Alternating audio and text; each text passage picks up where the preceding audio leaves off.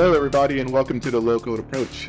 I am not Sean, but with us today we have... I am Wendy Haddad. I am a senior cloud solution architect and a former customer, also not Sean. And if you recognize this voice, yes, I am Ken Aguilar, and with us today we have Tim Robichaux. Tim, how are you doing? Say hello, please. Doing quite well. Thank you for the warm welcome. My name is Tim Robichaux. I'm a principal service engineering manager with Microsoft, and I manage the customer communications for the Power Platform and Dynamics 365 services. What this means in actuality is I'm the person responsible for delivering the bad news when something goes wrong. Tim, I don't think I've ever talked to you when I was still a customer. So that must mean that we're probably doing a really good job, that we hardly ever have outages or have to say that we're sorry, potentially. Question, how do we ensure reliability and health of the Power Platform and services for our customers? You know, I love that you have that perception of our product because that means we are actually delivering a pretty reliable and healthy service. You know, we have a broad strategy for building this fault-tolerant service, and we've got some principles. They're relatively deep, and I'm not going to go down to the granular level, but just in general, we have some key principles that are shared across all of Microsoft. They're built around things like fault isolation and reducing the effect when there is an event or incident. Some commitments to how we do our monitoring, and we call it assume fault, right? We have to prove success as opposed to prove failure, so we can react very quickly.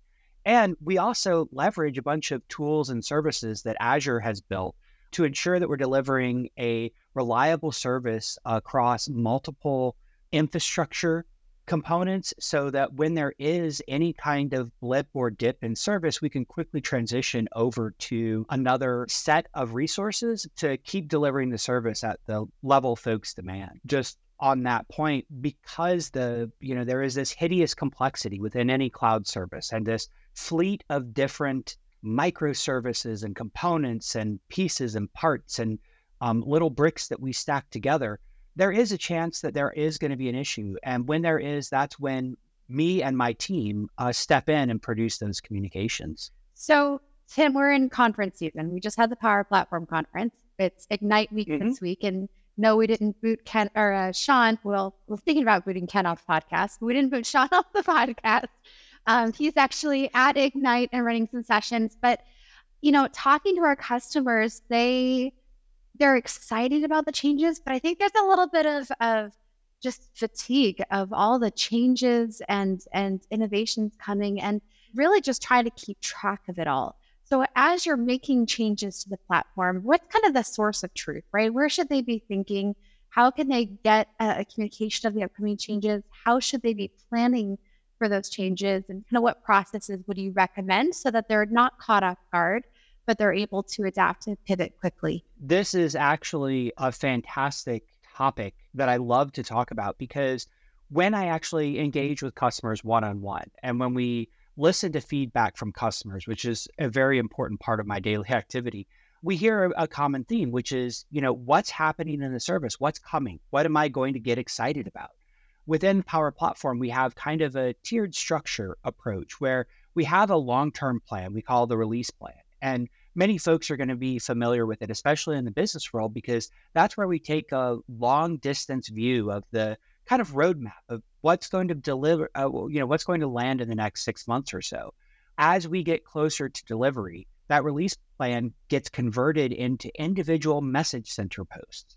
So what we do is we use the Microsoft 365 Admin Center component called Message Center to publish upcoming change to customers. We generally try to target about 30 days of notice. So 30 days before something goes live, we want to tell you about it. We want to link to the correct documents on learn.microsoft.com. We want to kind of give you an understanding of like what value it delivers, like, what change is it going to drive into your business? And I'm really excited because the third kind of layer that we're working on implementing is delivering those features into our service update notes. Today, most of the services in Power Platform and Dynamics 365 deliver a list of fixes with every deployment or every build. We call those the service update notes.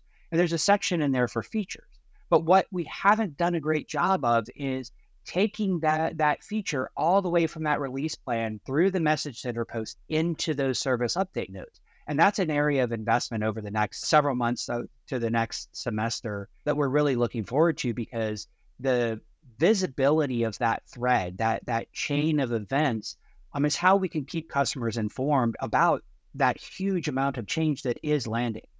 In addition, we're working with our partners that own that admin center, that own that message center component, to build things like relevance, to build better filtering, to give tools to customers to better find the things that are important to them.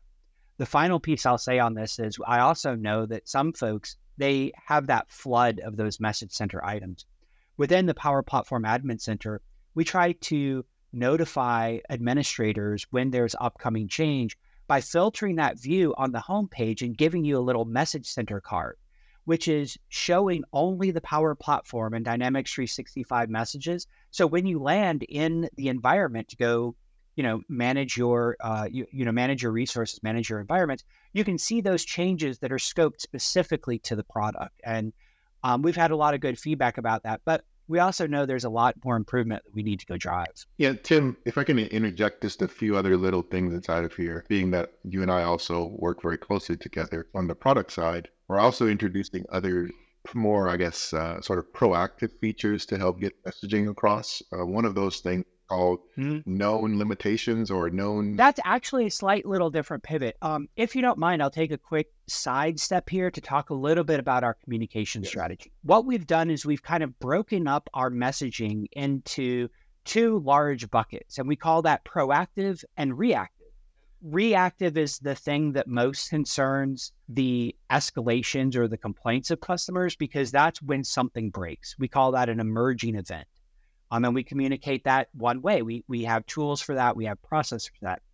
The proactive communications is the space where we're aspirational. We're looking at a hopeful future rather than dealing with an issue or an event. And those proactive communications are talking about service change. These are things that are coming up and new things that we're building or changes to the way certain functions behave, improvements, all of that kind of stuff. The known issues feature is actually added to the admin center to help give customers a view of the items. Okay, I'll be blunt. The bugs that we know that we've had. These are things that we've discovered or reported after we've launched a feature, but we want to let customers know about it so that they can have visibility into the work we're doing to fix it. One of the things that I think is very frustrating for customers is when they run into an issue, they have to ask this question: is it me or is it Microsoft? How do you differentiate between something that you've built yourself into versus something that's a limitation with the service, and searching through reams and loads of documentation or jumping from admin center to try and hunt down that differentiation is a huge time sink. And to be blunt, I think it's a waste. So what we're doing is we're taking those things that we know are not working the way we intend them to, and we're putting them within the help plus support page in the admin center so that you can go and see those things. And then as they get fixed, you can have confidence that it's no longer going to affect you. And, hopefully it'll prevent you from, like needing to contact support or jumping out of your building an app to go troll through the community or any of those other resources that we have available, because the time you spend making that determination of where the failure is, you could be building a new app with that. I have two questions for you. So I want to double click real fast and clarify something that you said, because you mentioned kind of don't have to be pulled out of your experience of building an app. Are these features available for makers or just for admins to be able to see what you just kind of mentioned? Yeah, it's something that actually comes up quite often, and it's something of a little bit of a painful topic. So when we think about the information that we share, we have a relationship and a structure with a company, right? Microsoft works with a company, and the information we share is relevant to the tenant as a whole, right? The entire company. And so we've structured our messages to be delivered to administrators of the service. And that term is a little bit hard to define as we look across the different ownership of different components. So, right, you can have an environment admin, you can have a system admin within a Dynamics app, there's all these places we use admin, but we've leveraged the role-based access control that Microsoft 365 put in place to govern the service management and license management to also govern the communications. So our communications are delivered to or shown to anyone with that tenant level administrative role. So it could be a Power Platform administrator. It could be that global or company administrator, could be help desk admin. And there are some very distinct and separate roles just for service messages, right? There's a message center admin.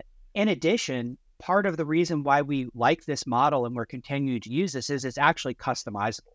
So we've worked with some customers in the past who've said, hey, I want to give a group permissions to go view these messages because they're important to this group, but they shouldn't have the ability to go assign licenses. And we say, great, you have the ability to do that. You have a tool. And kind of lastly, one thing we know is some customers do love email.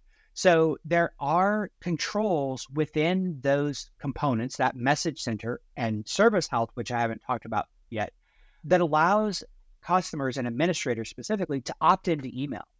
And one of the things that we've done is for those upcoming changes, we've said, hey, you can add the email address or a distribution list to this component. So when we publish something, the people that need to know this information will get alerted for it. I would like to add one last little plug because it's a little bit tangential, but I think it's important to touch on. We're a software company, and one of the things software companies like to do is develop and deliver APIs, right? Advanced programming interfaces. How do you connect to the service to get things without going through that web interface or going through the user experience? And our service messages, both the proactive and reactive I talked to, are surfaced through an API. We use Microsoft Graph with all of the cool richness that's built into this product-wide substrate. You can connect to Graph to read those service messages. And just like I talked about granular permissions in the role model, there's also granular permissions for those service messages. One of the things I've seen folks do in the past, which I think is absolutely phenomenal, is they've taken that API and they've taken that connection and they pull those service messages into their own help desk dashboard. So with a large company and you have an internal help desk, instead of needing to escalate to an admin or escalate to Microsoft, the help desk is empowered to see those messages and solve user questions at the point of contact instead of going through this long chain of engagement. Like I said, it's a difficult topic because, everyone wants to feel like they are the target of everything, but there is a structured approach, again, to help ensure that tenant specific information is reserved for people that are authorized to make decisions about the tenant. And the people who are building apps and owning resources have the ability to get that information with the approval and authorization of those tenant admins. So while we're on difficult topics, I'm going to pose another one. I'm not sure if I'm posing it to Tim or to Ken or both. So open question here. Another hot topic I hear all the time, especially as you think about some of the proactive notifications and communications that we send is, okay, you gave me a window or you told me this is rolling out in November, but November 17th and I don't see it in my tenant. So why can't you tell me exactly when it's going to hit my tenant so that I can communicate to my users? And why? And if you can't, what recommendations do we have around helping them plan for the changes because we can't give them an exact date? So this might be a bit of a coordinated effort right here, Wendy, inside of there. Tim, I'm going to jump in. I'm going to jump the line before you just a little bit because recently we did something a little bit differently with one of our private previews. Field tested it, if you will, with some customers. And that is we actually explained in great detail what we call the release train or the release wave. Basically, when things are going to hit particular geographic regions, i.e. our data centers. I was a little hesitant doing this at first, honestly, because it can be a lot of detail, and you're kind of putting yourself on somewhat of a hook in the matter of speaking. As a general sort of just topic here, if we say something along the lines of, hey, private preview will start, I'll just use my own date, the one that I just remembered, the 16th of October. Great. that's when the code starts rolling out. So in that particular instance, the first region that we actually hit was Central America, more specifically Brazil.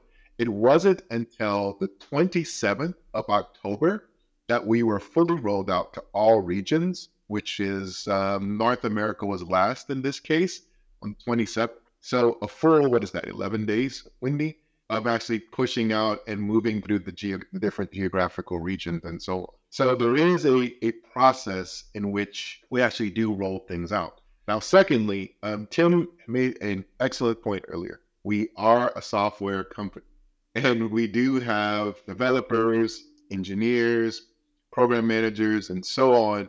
At times, like I'm going to use Ignite as an example, it does cause us to delay potentially shipping things or something along those lines. So bear that in mind that, yes, customers often want us to tell them, okay, hey, you said the code would be deployed on November 11th, right, at 12 p.m. Just please bear with us, folks. We have to sometimes move dates around and so on and so on. Tim, sorry, I might have stolen your thunder there a little bit.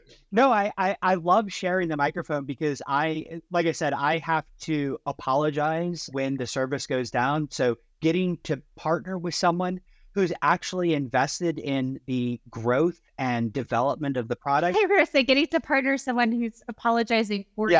I don't. Oh no. I love talking about that kind of stuff. And actually, I want to build on what Ken said and tie it back to the first question that you asked about reliability. And just touch on this real quick. We do, one of the things that we use to help protect the customer experience is a safe deployment rollout, right? We don't just pull a lever and turn something on globally for everyone all at the same time. Mm-hmm. We stage these deployments to ensure that we're monitoring the performance. We're tracking to make sure that everything is operating as we expect. We watch it as it goes through the ecosystem and is delivering the way that we expected it to, because it's really easy to test things at a small scale. But when you start rolling it out, there are unpredictable things that may occur, and we want to make sure that we catch those as fast as possible. Now, where the complexity comes into place is there, like Ken was saying, there's tons of different things that are floating around that we're orchestrating, right? And we're like kind of puppet masters pulling these strings of all of these different appendages, and each one may have a different cadence. And so, if you look at through our documentation, you'll find pages where we actually describe that release train or that schedule. And we say, these things, this deployment is happening on this date. This is when it will be in each one of these regions. So like Ken said, hey, we're starting this deployment on, October 1st. And then it's a 5-week deployment process, again, on the page. And so you can calculate, you can say, oh, well, hey, I'm in this region. It's going to take 4 weeks. And in addition, going back to the proactive communications, for many of the services, we actually publish the schedule directly to the tenant. So we'll tell you, hey, you're going to be getting an update. We're going to deploy the bits into your data center on this date. And over the next day or two, you'll see it pop up in your environment. So we really try to shrink down that cone to be really specific to the region. And we're still investigating and evaluating different ways to make it environment specific, to be able to say, hey, this thing is lighting up on this environment and when that is live for you. But that's, again, taking this large kind of funnel of items and narrowing the endpoint.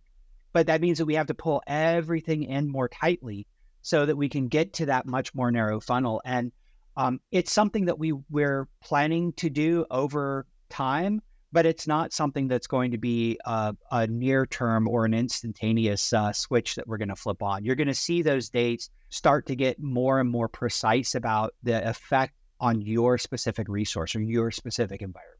So thanks for taking that. I want to let Ken ask a question, but before I do, just quick clarification and follow up. You mentioned an order of regions. Is that a consistent order of regions? And are we going to publish or share that, or where can people find out what that order is? That's a great question. It varies by product, but if you look at our policies and communication policies for Power Platform and Dynamics 365 services, it's on learn.microsoft.com. We actually list out the broad regions that we use for those deployment schedules. And then from there, we actually have links to those service update notes. You can also search for the service update notes for our product. And on those service update notes, we actually break down what we call those train stations.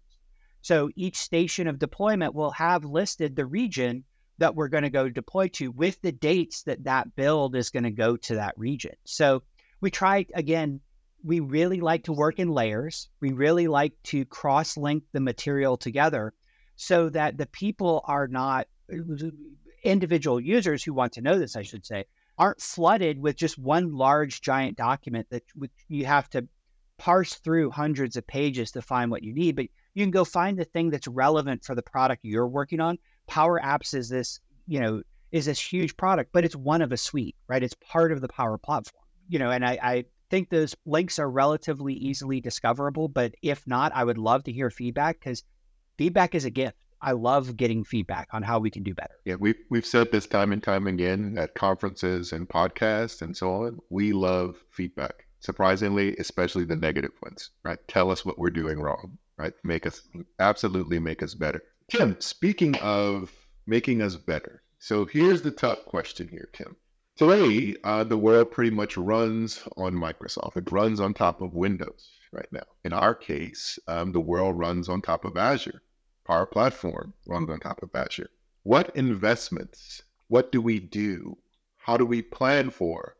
What are our contingency plans for fault or disasters and things along those lines? Oh man, you built it up like you were going to ask me this super difficult, tough question, but you gave me a softball, Ken. Come on, you know me better than that. As I said when we first touched on like building reliable service, this is a really, really deep space. But the key things I want to call out are we build on Azure because it provides us the best scalable and reliable tools available for an infrastructure. So when we think about those topics I mentioned before, fault isolation, one of the things that we're investing in very heavily is zone redundancy, right? Ensuring that the compute, the components that actually do the calculations that deliver the service are spread across multiple redundant zones.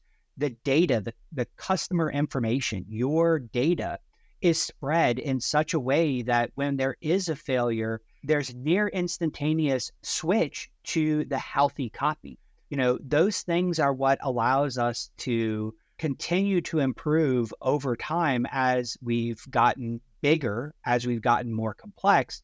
We've also incorporated more and more of those reliability and resiliency strategies that we tell Azure customers to go do, right? We take those same lessons that the Azure engineers are developing and we incorporate them in our own product.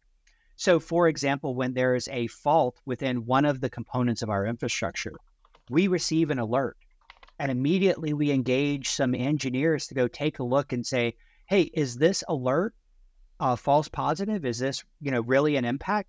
What is the customer impact?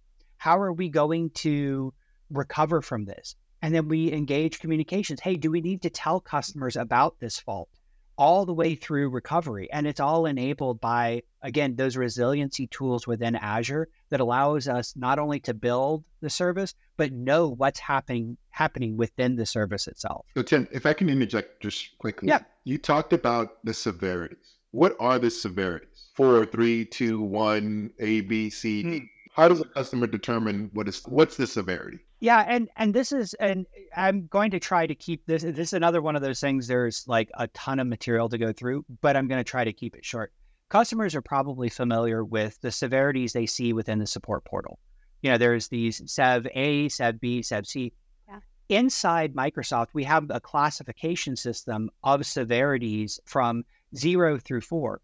But one thing I want to stress with folks is that this isn't an indication of priority. There aren't different timelines that are established.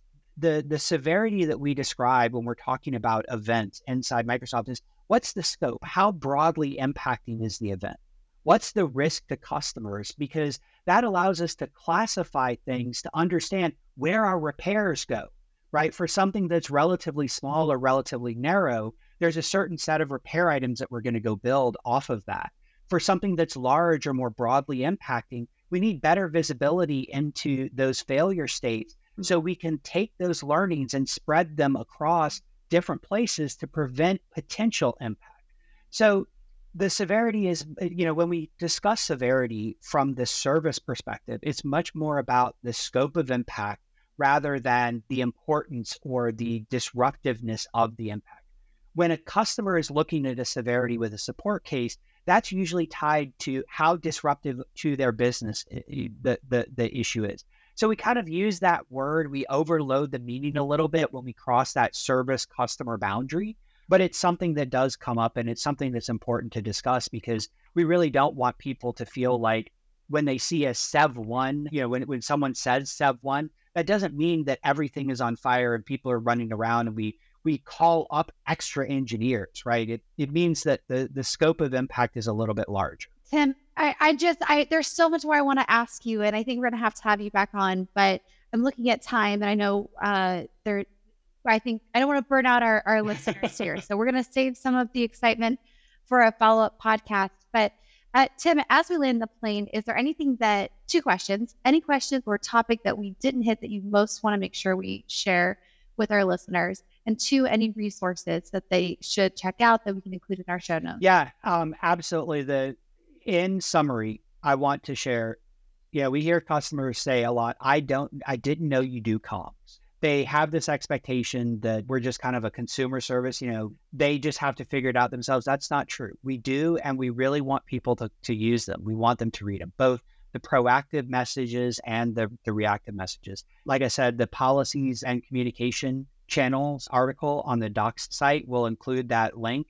I encourage folks to go take a look at it. It's got links out to all of the other pages that give a complete view of all of the different surfaces you can go see those messages on. And the final thing I want to say is just thank you to all the customers that are building and relying on our services to build their own businesses, because this is honestly a transformative suite of services and applications. And it's had me excited since we started doing it to see how much and how loved it is with the folks who are building things. So thank you for this chance to come and talk. And I do hope we get a chance to connect again. Tim, I think yes, absolutely. We would be almost nothing without our community. Every time I go to a conference, I feel like I'm a rock star because the community is just like, hey, Wendy, hey, Sean, like, what's going on? How you guys doing? Absolutely, positively love it. Tim, I don't know when, hopefully sometime after the holidays, but we'd love to have you back. Perhaps we can talk about the best way to cook black-eyed peas and other things along those lines, as well as a fellow connoisseur of fine things edible. So once again, my name is Ken Aguilar. I'm Wendy Haddad. She is. I am not Sean, right, who is at Ignite. Everyone thank Tim, and we'll talk to you soon. Thanks, folks.